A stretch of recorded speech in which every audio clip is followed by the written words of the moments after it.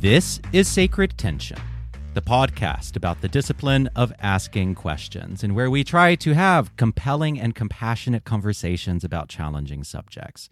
My name is Stephen Bradford Long, and this show is made possible by my paid subscribers at Substack.com.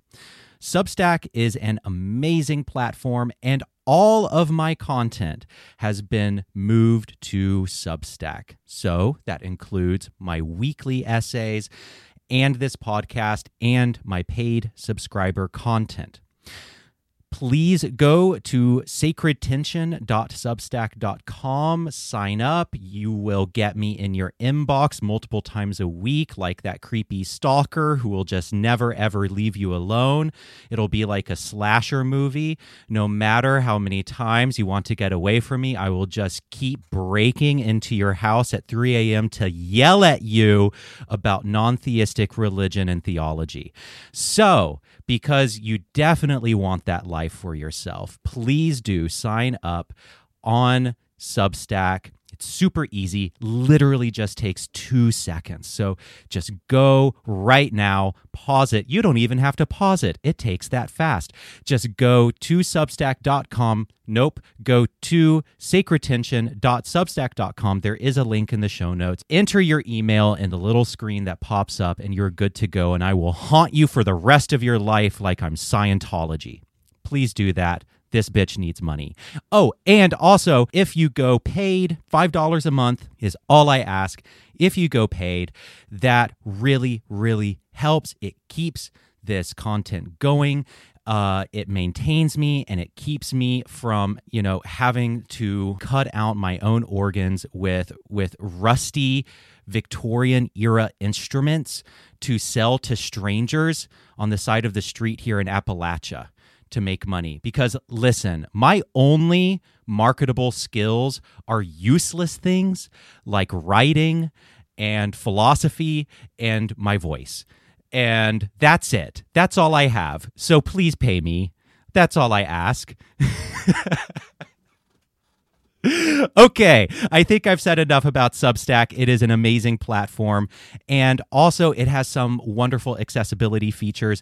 If you download the Substack app, it will read my articles to you, as well as the articles of any other writer you subscribe to. It also has a really cool feature called Notes, which is like Twitter, but not awful and not owned by Elon Musk, and no advertisements, and it's just writers being really nice to each other. So definitely check that out as well. There are some amazing things on Substack. Please subscribe. Please give me money. I beg of you. Okay, well, with all of that out of the way, I am delighted to welcome Lauren Shufran to the show. They have written a fabulous book called Buddha and the Bard. Did I get that right? Or is it Bard and the Buddha? The Buddha and the Bard. You got it. You got it, Stephen. Amazing. Well, welcome to the show. It is wonderful to talk to you. It's so delightful to be here. So before we get started, just tell us some about who you are and what you do. Yeah, I think the answer to who I am might in part unfold itself here. It's certainly the ongoing inquiry. So I kind of want to say in response to that one, we'll see. Perfect. What I do, I write. I'm a writer. I've been doing some form of writing, I think, since I was in the fifth. I actually have a very clear memory of a fifth grade poetry lesson, which changed everything for me. But certainly as long as I've been an adult, for many years that was in the form of poetry. I did my MFA at San Francisco State, which is, what my first book came out of, and spent many years in a really vibrant and beautiful poetry community in the Bay Area. And then moved on to UC Santa Cruz, where I did my PhD in early modern British literature. So did some writing in a more scholarly context there, still writing poetry, but doing the attending to the grind in the way one needs to attend to, in the way of, publishing articles in peer-reviewed journals and such. Understood. And about 5 years ago, when I finished my dissertation, I ended up leaving academia. And so of all things, I'm in B2B software now, which, believe it or not, Shakespeare played a role in that transition. So I've been doing content strategy for the past 5 years or so. So writing in a business context. I've continued to write about Shakespeare in the meantime. He's magnetic and unputdownable, which is how, of course, you and I got connected through this book. And I guess I'll just say right now, in the present moment, really trying to make my way out of software right now and back to the kind of writing I love. Mm. Dharmically, I don't feel quite aligned. So just, in the present, taking on clients who are, artists, somatic practitioners, psychedelic guides and such, and doing some ghostwriting for them. So I have a lot of Mercury in my astrological chart, is what I've been told, and Mercury is the god of communication. So truly, the moment I picked a pen up, I haven't put one down yet, we'll say. I love that. Yeah. So you have this fantastic book called Buddha and the Bard, and it is basically about the intersection of Buddhism and Shakespeare, and kind of in the intersection where Shakespeare's stage meets Buddhist scriptures is the subtitle of this book. And Mm-hmm. I think that this combination might not necessarily be intuitive to people, but when I saw this book, it immediately spoke to me because I love Shakespeare. I was in all of the Shakespeare plays when I was in high school, and that was such a formative, powerful experience for me, being like the nerdy gay kid. And of course, Shakespeare is where I found my home. And as an adult, I've really found my home in secular Buddhism as well. And I've really Mm-hmm. found a lot of joy and tranquility in secular Buddhism. And so I have these two loves of literature, and in particular Shakespeare, and I have a love of Buddhism and meditation.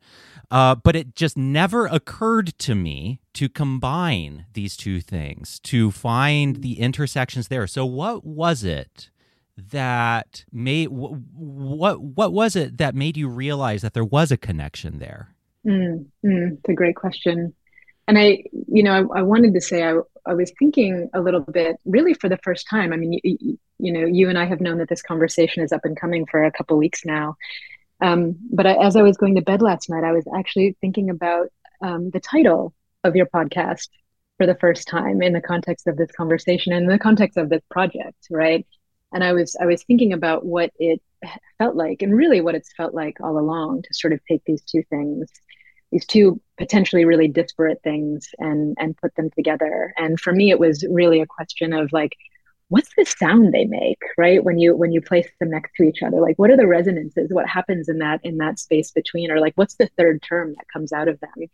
And so the tension that's possibly there, but also the sort of sacredness. I mean, one of the things, and then I will begin to answer your question. But one of the things that I just so came to adore, specifically, I would say, in the context of teaching Shakespeare in the classroom, was his plays demand so much attention. And attention is fundamentally a form of love, right? As soon as we decide that we're gonna bring our whole selves to something and sit with it and observe and witness and walk around it, we're loving that thing. And there's the sacred, there's the holy of that. And so I just want to say, first of all, I'm so resonating right now with the title of your podcast alone. Oh, I'm so So glad. thank you. In terms of my sort of history with these two things, it's, admittedly, at least the Buddhist part, I would say, is pretty recent, and I'd be happy to share more a little later about how the book came to be. But it started in graduate school. I started practicing yoga while I was writing my dissertation. I think anyone who is embarked on a project like that would probably tell you that these are really slow, methodical, reverent days. I'd really come to think of my dissertation work as a devotional practice, and yoga was a physical practice that sort of met me in that devotional space that I was hanging out in. And yoga led to a seated meditation practice, kind of organically. A seated meditation practice led to a sort of set of mindfulness practices, off the cushion. And all of this really aligned with the life of inquiry in graduate school I had already chosen. So that was happening as its own separate thing, right? Separate to the degree that any of this can be separate. But in the meantime, I was teaching Shakespeare, which I did for 8 years at UCSC to undergraduates, and I recall so clearly this day that I was teaching The Merchant of Venice, And there was something that came up in the conversation that we were having, and I realized in this moment that Shakespeare is a kind of mindfulness teacher. And I can say more about that conversation if you'd like. But I mean, ultimately, it was really just this realization that led me to this project, which began as an Instagram account, actually, of all things, Hmm. called Shakespeare and Mindfulness, and then many iterations of the book. But I guess I would just say that Shakespeare has a way of writing characters that reveal us to ourselves. In fact, the sort of great literary critic Harold Bloom once said, Shakespeare read us better than we will ever read him. And I think if we're really willing to look closely and do the hard reading that these plays demand, we can see that. So I started writing about reading Shakespeare as a mindfulness practice. Hmm. That was where it began. That's fabulous. So there are several things in there that stand out to me. One is your description of working on your dissertation as kind of a devotional practice. And this is something that stands out to me. I think that we have really disenchanted our world in a lot of ways. By us, I mean culturally. And Sure. I think that there's real value in seeing these daily liturgies and whatever we give our attention to as devotional, as religious, as spiritual, as mystical. And so I really appreciate that language because that's very much the approach that I try to take. I manage a grocery store. That's my day job. And I see the grocery store as like my monastery. And seeing the grocery store as the monastery where I go to serve brings a completely different energy. It brings a completely different vibe and attitude to my work. So Yeah. I love your description of your dissertation as a devotional practice. And also just I've gone on a very similar journey with you. So I started with yoga about a decade ago, and over a decade ago now. This was in college, and then I became a yoga teacher, and then COVID happened and shut down everything, and then I transitioned very smoothly into out of teaching. So I don't teach anymore. So I transitioned out of teaching and transitioned into more of a seated meditation practice, and Mm. it makes complete intuitive sense to me. It makes complete intuitive sense to me that you would go from that seated practice into discovering mindfulness everywhere. Because I think one of the great lessons of mindfulness is that the purpose of a seated meditation practice is really to blur the boundary. I mean, depending on, I guess, whatever tradition you're in, but depending on your tradition, one of the purposes is to really kind of blur that line between Mm.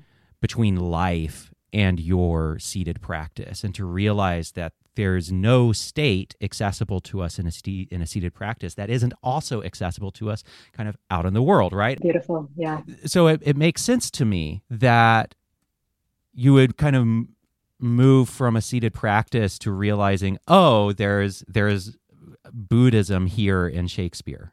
that transition, that process makes complete sense to me intuitively. Yeah. Yeah. So you start the book with the quote, "All the men and women merely players." So what is that line from, and how does that pertain to Buddhism and the trajectory that you are going on in this book? That line is spoken by a character named Jake Wees, and As You Like It. It's one of those. I think it's probably one of Shakespeare's most famous lines, but I think very few people actually know where those lines came from.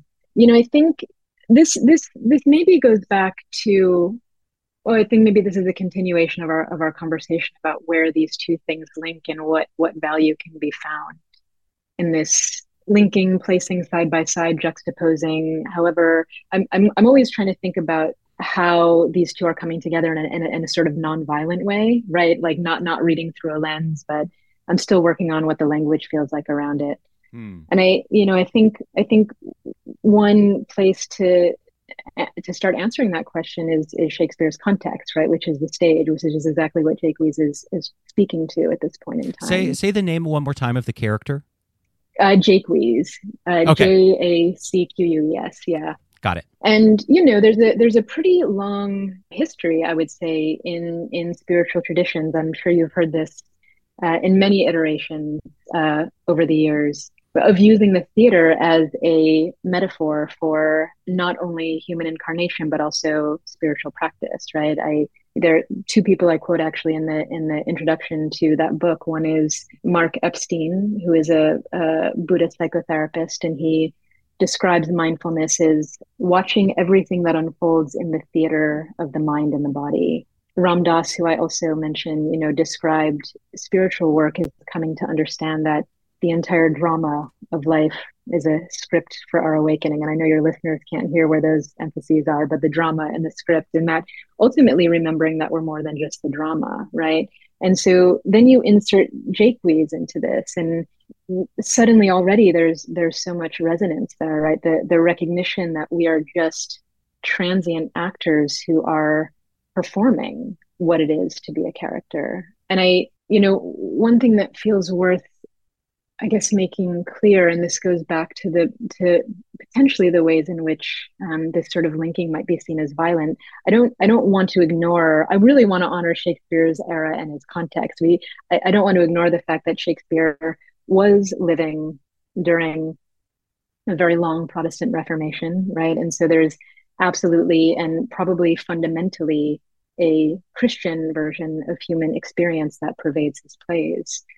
But and I guess I'll say we don't even know, and it's not even really likely that Shakespeare had access to any of these Eastern texts, which makes this whole project, I think, all the more remarkable, right? The thinking of these two together. That being said, what sets Shakespeare apart, I think, from the other playwrights of his time is that he was an actor before he was a playwright. That wasn't the case with any of his contemporaries, which is to say he was in this sort of daily practice of emptying himself of himself, right? To become another person, to put on another mask. And I suspect that in all of that emptying and filling, that which is a kind of meditative practice, right? That he must have understood what Buddhism perceives as the root of our suffering, right? Which is that we are temporary individuals who earnestly believe that we're permanent selves. And so I think, the quote that you're pointing to here, which is a remarkably meta-theatrical moment, right? A character on stage recognizing that they're a character on stage. There's such great wisdom there, in those moments. I think of other examples in Shakespeare, when Iago says in Othello, "I am not what I am," or when Richard II says, "Thus play I in one person many people." Mm. So there's, and that refers me back, right? That's play I in one person many people. One of the things that Jake goes on to say is we have our exits and our entrances. Mm. And if I don't want to say subscribe, but if there's something in you that feels what is true is the notion of rebirth. If rebirth feels true to you, how remarkable to imagine that the same player who's exiting is the player who's re-entering, right, as a different character in a different form. So that moment in As You Like It just feels so rich to me in the context of the Eastern spiritual traditions that have been passed down to you and I. Mm. And just out of curiosity, do you adhere to any particular tradition or mix of traditions? Yeah, I'm so glad you asked. It's something I wanted to start with, and this goes back to the origins of the book. I would say first and foremost, I'm a mindfulness practitioner. I'm a meditator in not one lineage. What was so remarkable and a really beautiful invitation to me, I would say, in the origins of this book is that when I first brought it to Mandala, to the publisher, what I wanted this book to be about was mindfulness, broadly speaking, right? The ways I had experienced it in teaching Shakespeare. Mm. Mandala came back and said, "We really love the alliteration of the Buddha and the Bard." And so I was already in a bit of an inquiry with Buddhism, but I really got to take this as my invitation to, stand on the shoulders of the shoulders of the shoulders, come in knowing very little, but come in as a scholar, right? Knowing very little except sort of culturally, right, about Buddhism as it had been presented to me, and really put myself through a kind of Buddhism 101 course, right? So I came in as a Shakespearean scholar, which still feels very strange for me to say, but definitely came in as a as an armchair Buddhist. What's beautiful about Buddhism, as you know, right, is that there really is no adherence, so to speak. You know, the Buddha said, "Don't believe me, sit down," right? Sit down and experience it yourself. And so I've had a lot of time over the years to practice that invitation, but I would not say adhering, so to speak, to a lineage. Yeah, same. And I I'm in the weird position of knowing a lot about meditation, like the neuroscience of Mm, meditation, the practice of meditation as it has been communicated by Western counselors, psychologists and therapists and neuroscientists and authors, but I know next to nothing about Buddhism. So mm, that's the position I'm in, where I probably know more about Buddhism than the average American, but still I'm very much a Western, very much have a, I am a child of Western meditation that has been, mm. or meditation that has been communicated by Western thinkers. So yeah, Yeah. Well, and again, that I mean, that's what I find so interesting about Buddhism is that if you've had experiences of impermanence, right? If you've yes, had experiences of suffering, if you've had even those moments, right, as you're meditating of realizing that you are one with everything and the field of interbeing is true, then quote unquote Buddhism, so to speak, absolutely, right? It's yeah, yeah, yeah. definitely. And so going back to all the world's a stage, Mm, mm, it's almost like, I don't know, just thinking about that as you were talking about that. It's the experience that I have continually had in meditation, in practicing non-dual meditation.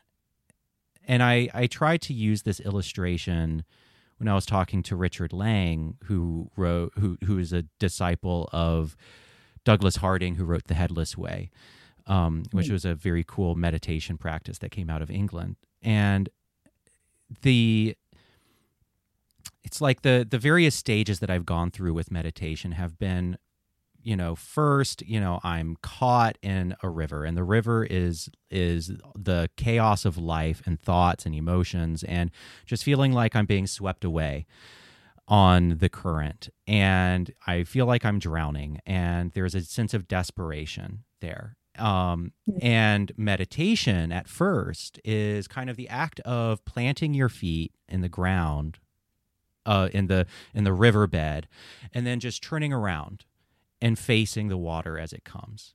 And so it's mm, like it's just washing over you. You're facing it and experiencing it. But then there's another realization that comes, which is really there is no swimmer. The swimmer is just a character, and you are, in fact, the river itself. You are the totality, you are the stage. And translating that to Shakespeare and to this quote, it's almost like sometimes that ego, that self is, I can see when in my life I have been one of the characters from Shakespeare, from a Shakespeare play. There mm, have been times, during very dark times when I have been Iago. There have been times when I have been Hamlet. There have been times when I have been King Richard, whatever the case may be. mm, There and and what you said about Shakespeare reading us better than we have ever read him, it really is a mindfulness. I mean, it's help. This is helping it come together for me of how reading Shakespeare can be a mindfulness practice. Of these are just his characters are like little avatars of ourselves as we mm. go through life, and the stage is the open stage of consciousness. The stage is the open arena of consciousness. Yeah, does that make sense? It's like the all the world's Yeah. a stage. To say that all of the world's the stage is to say that I am the stage, and the Mhm. characters are the parts of myself, the selves that can play out the role, and those selves, that feeling, that subjective feeling of being a subjective self behind my eyes, interacting with the world, that feeling is an avatar, it's an illusion. And that Mm-hmm. self can and Shakespeare sometimes that self plays out these roles that Shakespeare was so astute in pointing out. Am I making any sense? Oh, I'm smiling because I'm feeling my whole body tingling right now. Okay, good. I'm so glad. I mean, it reminds me of a really important conversation that I had not so long after this book was published with a scholar friend who does a lot of work on Shakespeare as well. And you know, one of the things that we were talking about was, in this book project, because I include quotes from Iago, from Richard II, from right these really villainous characters who still had a remarkable capacity for self-knowledge. Like they knew what they were up to, right? And so what she was speaking of is the sort of moral dissonance between mouthpiece and message, right? And what I ended up sort of thinking about and using in the course of this conversation with her was something that Henry V said actually, which is there is some soul of goodness in things evil, right? There Mm, is some soul of goodness in things evil. Would men observingly distill it out, right? mm, And that distillation, I think I'm less interested in because it suggests a sort of extraction or the making to, like the duality again. But what she added to this conversation, which I'm so grateful for, is as you're talking about Stephen, both the Buddhist non-dual stance, right, which is to say very simply there is no other, right, and the Buddhist compassionate stance, right, both of which remind us that not only do we all have a Buddha nature, but ultimately we all are Buddha, right? And so yeah, wisdom can emerge from a deeply flawed character because we're all of us are in varied states on any given day of ignorance and awakening, right? And there is that part of us, and I think this is what you're talking about, the stage in which we are the stage, we are every character's avatar absolutely. in the moment. Our parts work, maybe we could even talk about, right? But there is a part of us, and that part of us is the whole of us, and that's the paradox that is always already awake. So that just what you just said just delights me. Good, good. I'm so glad. Yeah, I mean it really is this extraordinary process of meditation is this extraordinary process of discovering that the peace and the quiet and the openness that you are so desperate for is already there, right? And you are already the stage. You are already this vast open space, this vast Mm. open arena. And so right now I am already the Buddha, even though I don't feel like it, even though I don't look like it, even though all the Yeah. caveats, even though I'm deeply imperfect, but I am the Buddha in that my small constrained sense of self is still just taking place in that vast open cathedral, in that vast open stage. So Yeah. Yes to that. you you start out the book with a discussion of Henry VI, vigilance in Henry VI. So talk about that. How does Henry VI come into this? And for people who don't Mm. know, give people a very cursory background of the play Henry VI. Oh man. Well, I might forego the cursory background of the play if I may, just Absolutely. because I'm trying to think of how I can do it in a not very complex way without ultimately boring your listeners with a summary. What I We'll tell will them to read your say book. is, yeah, we'll just and then we can cut the conversation right now. No, so the line I use, we'll say from Henry VI is take your places and be vigilant. Mm, And I can say what I will say is sort of in the context of this play is that the character who speaks this line is a French sentinel who says this to his men as they are guarding the town of Orleans, which is under siege in this act of the play. And I want to say, first of all, that the reason I opened the book with this, and I think this will resonate with you, Stephen, is that, taking a place, right? Putting oneself in a posture, getting into a pose, right? was very resonant for me of yoga, of a yoga practice. Asana literally means to take a seat, which is also what one does to read a book, or to meditate for that matter, right? We sit, we go quiet, we go inward, we listen, everything you and I have just been talking about. Um, what's what ends up happening, in this play is that the Sentinels men actually fail to do this, right? Or rather, um, they're in place kind of, right, but they're not paying attention, which also means they're not entirely in place because they're not in the present moment. They're also a little grumpy about their roles, and I like to think that Shakespeare wrote that in with a little bit of a wink. Ultimately what ends up happening is the English army scales the walls and the French guards have to flee. um, but I love I love this line as a personal mantra, and a lot of the shorter lines in this book, I will say, have become sort of daily personal mantras for me. I think of it as a call to a spiritual practice, and a reminder, with both within and without the context of the play, that we have to do both, right? First, know our place, right? Who am I who is sitting? Who am I who is acting? And that might be both in the context of this grand, all-encompassing stage that we're talking about, right? It also really might be in the context of an individual self in that moment and how I am meant to take my next step or my next action. But even then, right, once we answer that question in a given moment or on a given day, we're invited to stay vigilant to how that changes, right? What more arises, the ways we might codify a story around it and then fail to grow, right? Because we put ourselves within the confines of our own narratives. Hmm. So I would say, to bring it back to Buddhism, to bring it back to meditation, specifically, you and I both know, your listeners, I'm sure, know, because we're being sold it so often, that there's this great sort of contemporary enthusiasm for meditation's relaxing effects or its sleep inducing effects. Right? We've got apps all over the place that are selling us that. And this isn't to say that resting back isn't utterly critical, right? In these times. But I don't want to say but, and yet, right?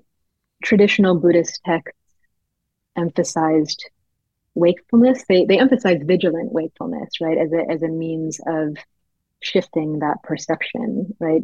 If I'm nodding off in meditation, I'm not going to have that beautiful experience that you were just talking about, of not only feeling the river, experiencing the river passing by, but also turning and realizing. I mean, that takes a great deal of wakefulness. Hmm. I think to have that experience.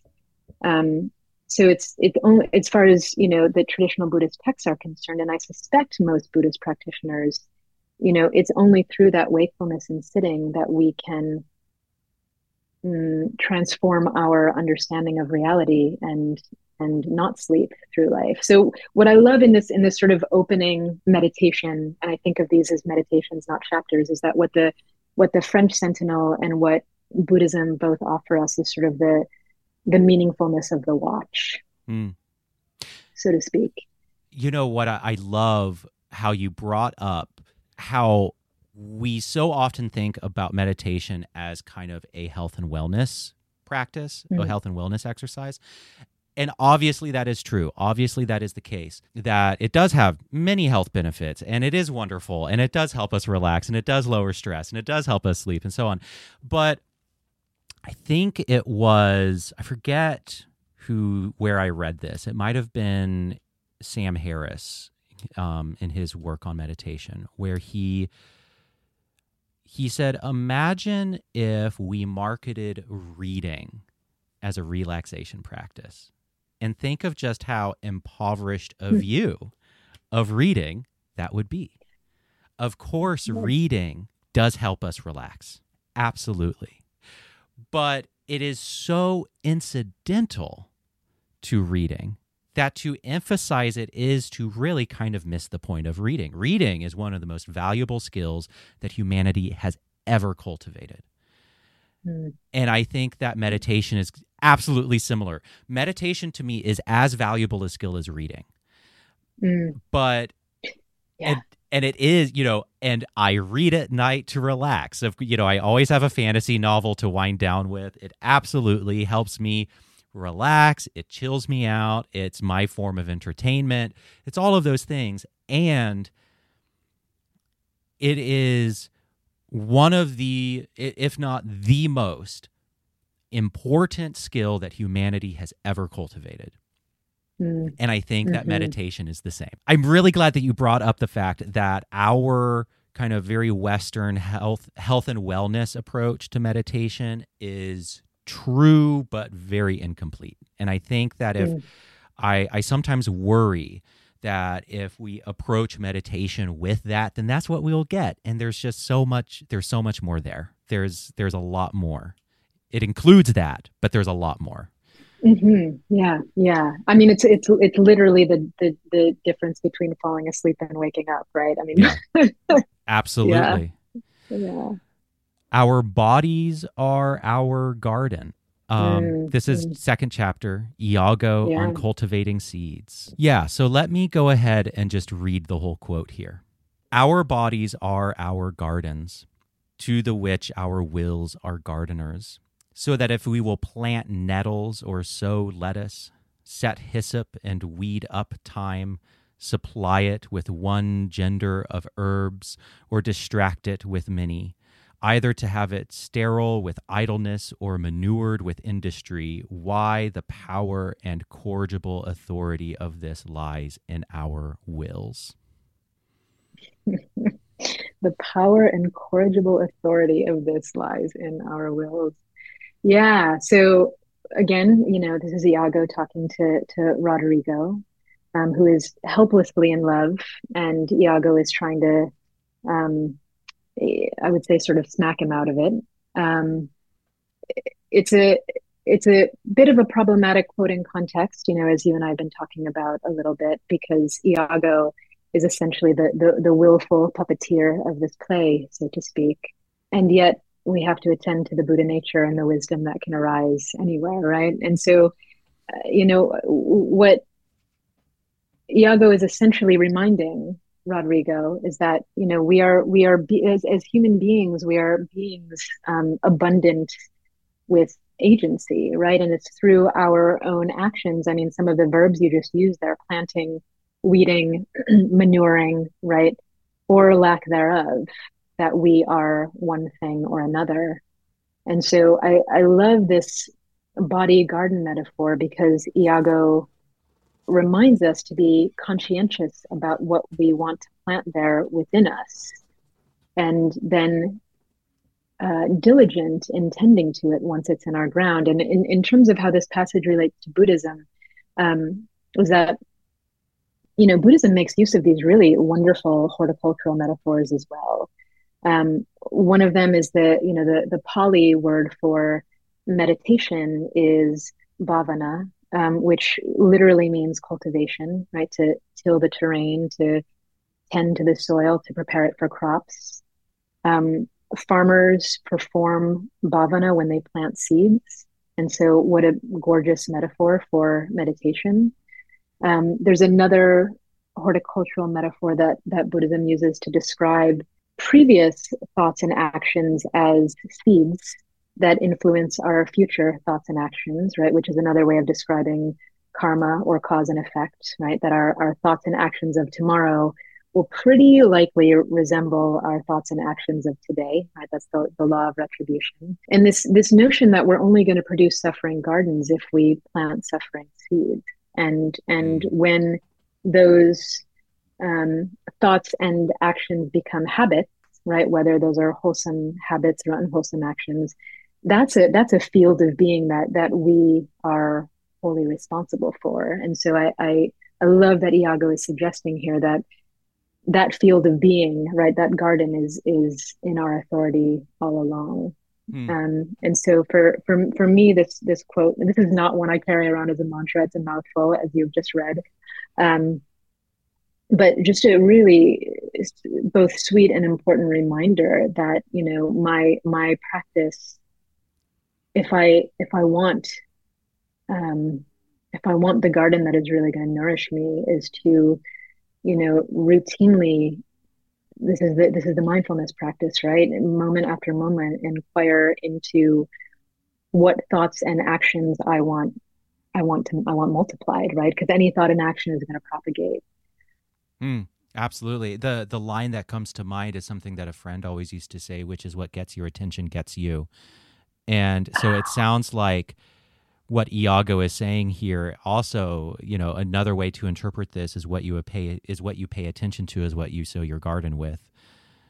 Mm, Um, mm. Yeah, and which brings me back a little bit to what I was talking about earlier in terms of attention equals love, right? mm-hmm, Yeah, yeah. Hmm. absolutely. So let's do one more. So here's a line from Troilus and Cressida. Did I say that name right? Troilus? You did, yeah, Okay, yeah. awesome. Troilus and Cressida. And here to do you service and become as new into the world, strange, unacquainted. I Mm. love that Is line. new into the world. It's a good line. Have you read Troilus and Cressida, Stephen? I have It's not. not one that, I have yeah, not read Troilus and Cressida. Yeah. it never finds itself on syllabi, which I guess in some ways is. I have to admit it's not among my favorite plays, but I do love this line. Um, So before let's see.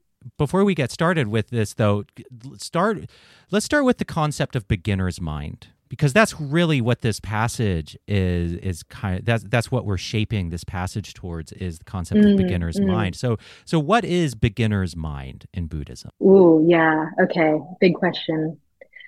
I I guess where I would start, which is not the easiest entrance, but it's the first thing I think of when you ask this question, is actually a quote by the 13th century Zen master Dogen. Maybe you've heard this one, Stephen.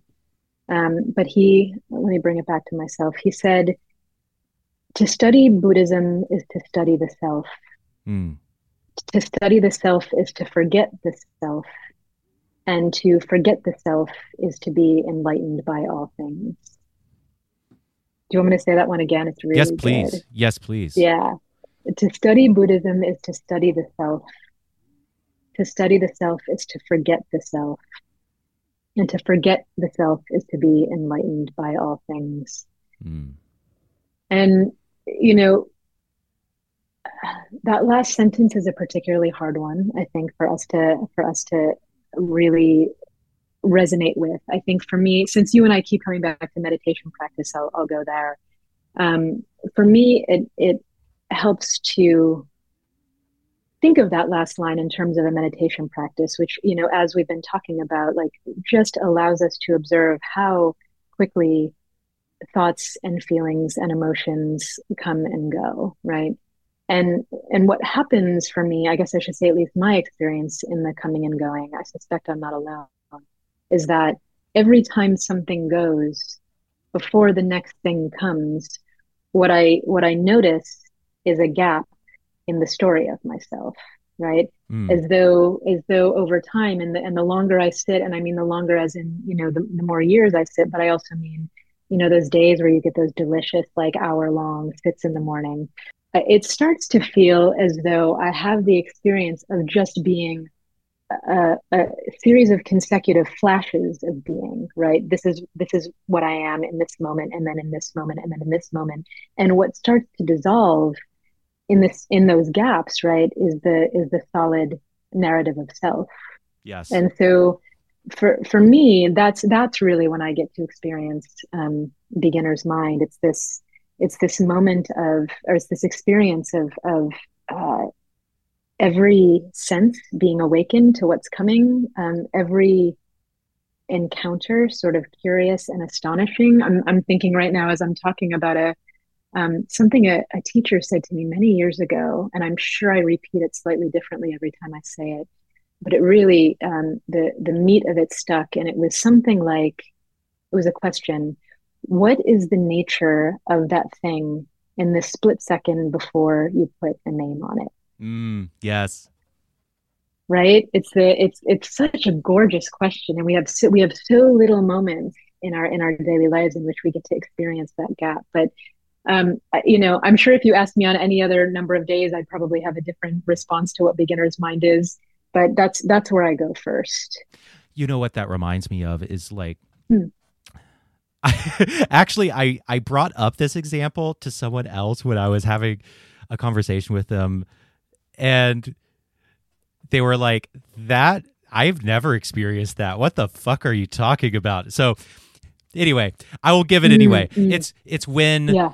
you wake up in the middle of the night and everything is just a blank, and I look at the time, I look at my clock, and I don't know what it says.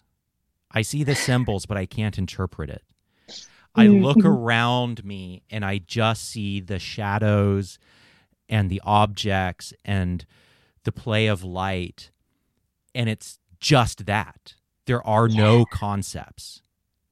And I look at the clock and I see the symbols, but I can't impose any symbols upon it, or I can't impose any concepts upon it to be able to interpret it.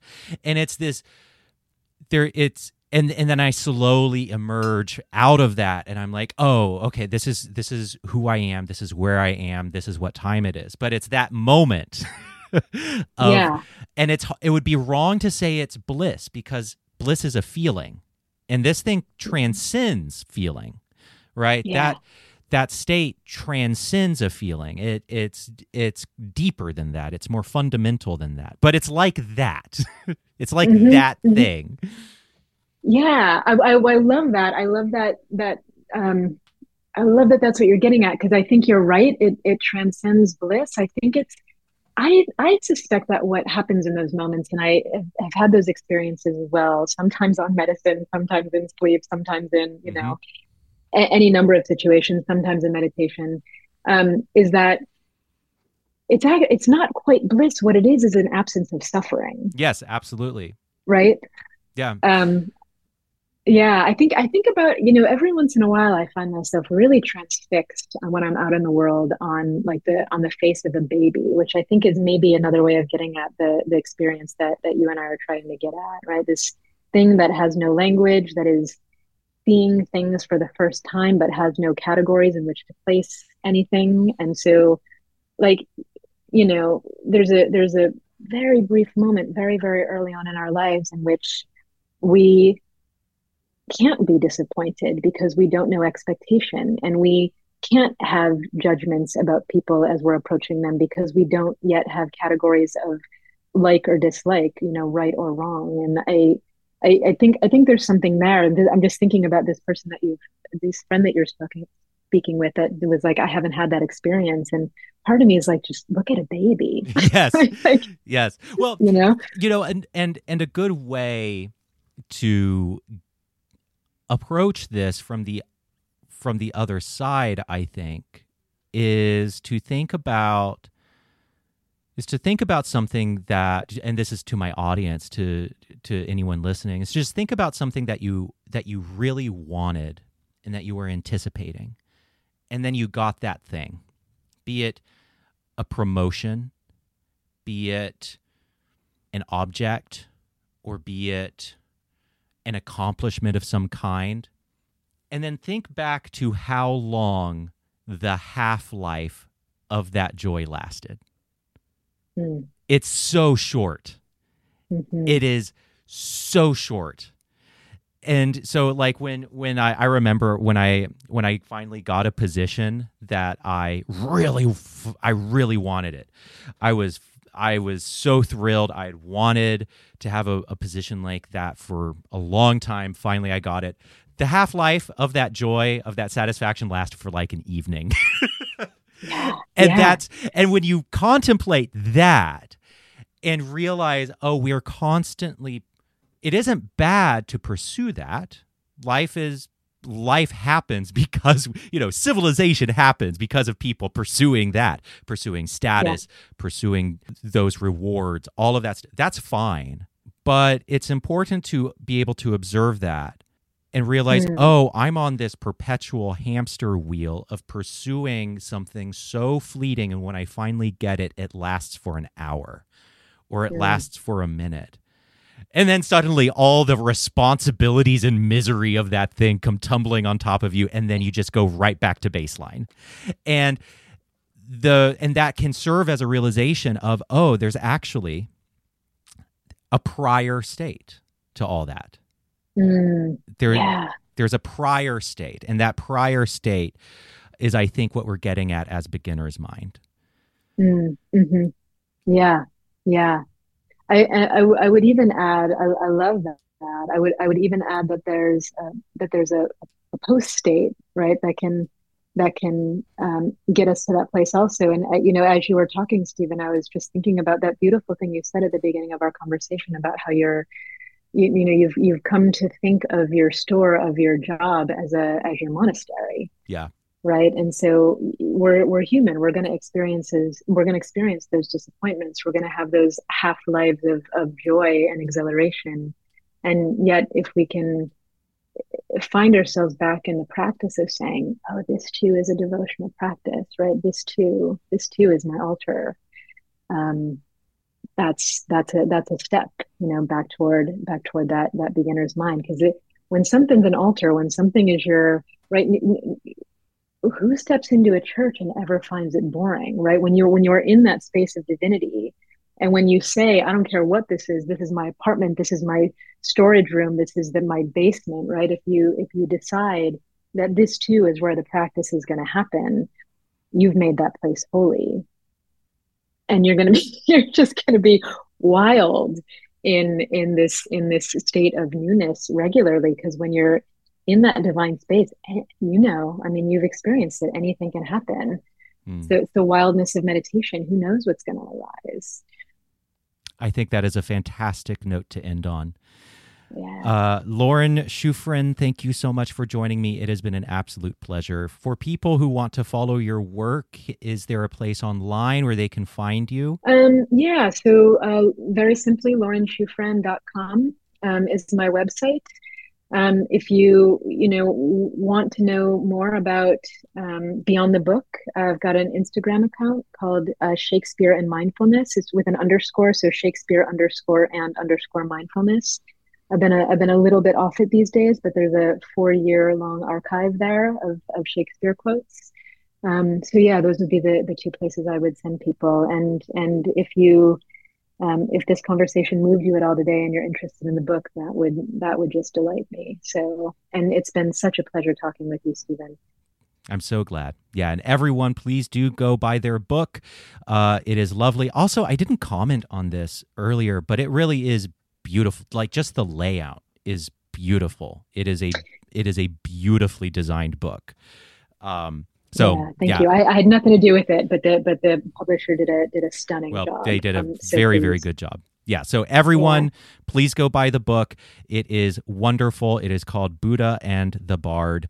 And that is it for this show. The music is by 11D7. The theme song is Wild. You can find it on Apple Music, Spotify, or wherever you listen to music. The show is written, produced, and edited by me, Stephen Bradford Long, and it is made possible by my paid subscribers at sacredtension.substack.com. And as always, thanks for listening, and stay curious.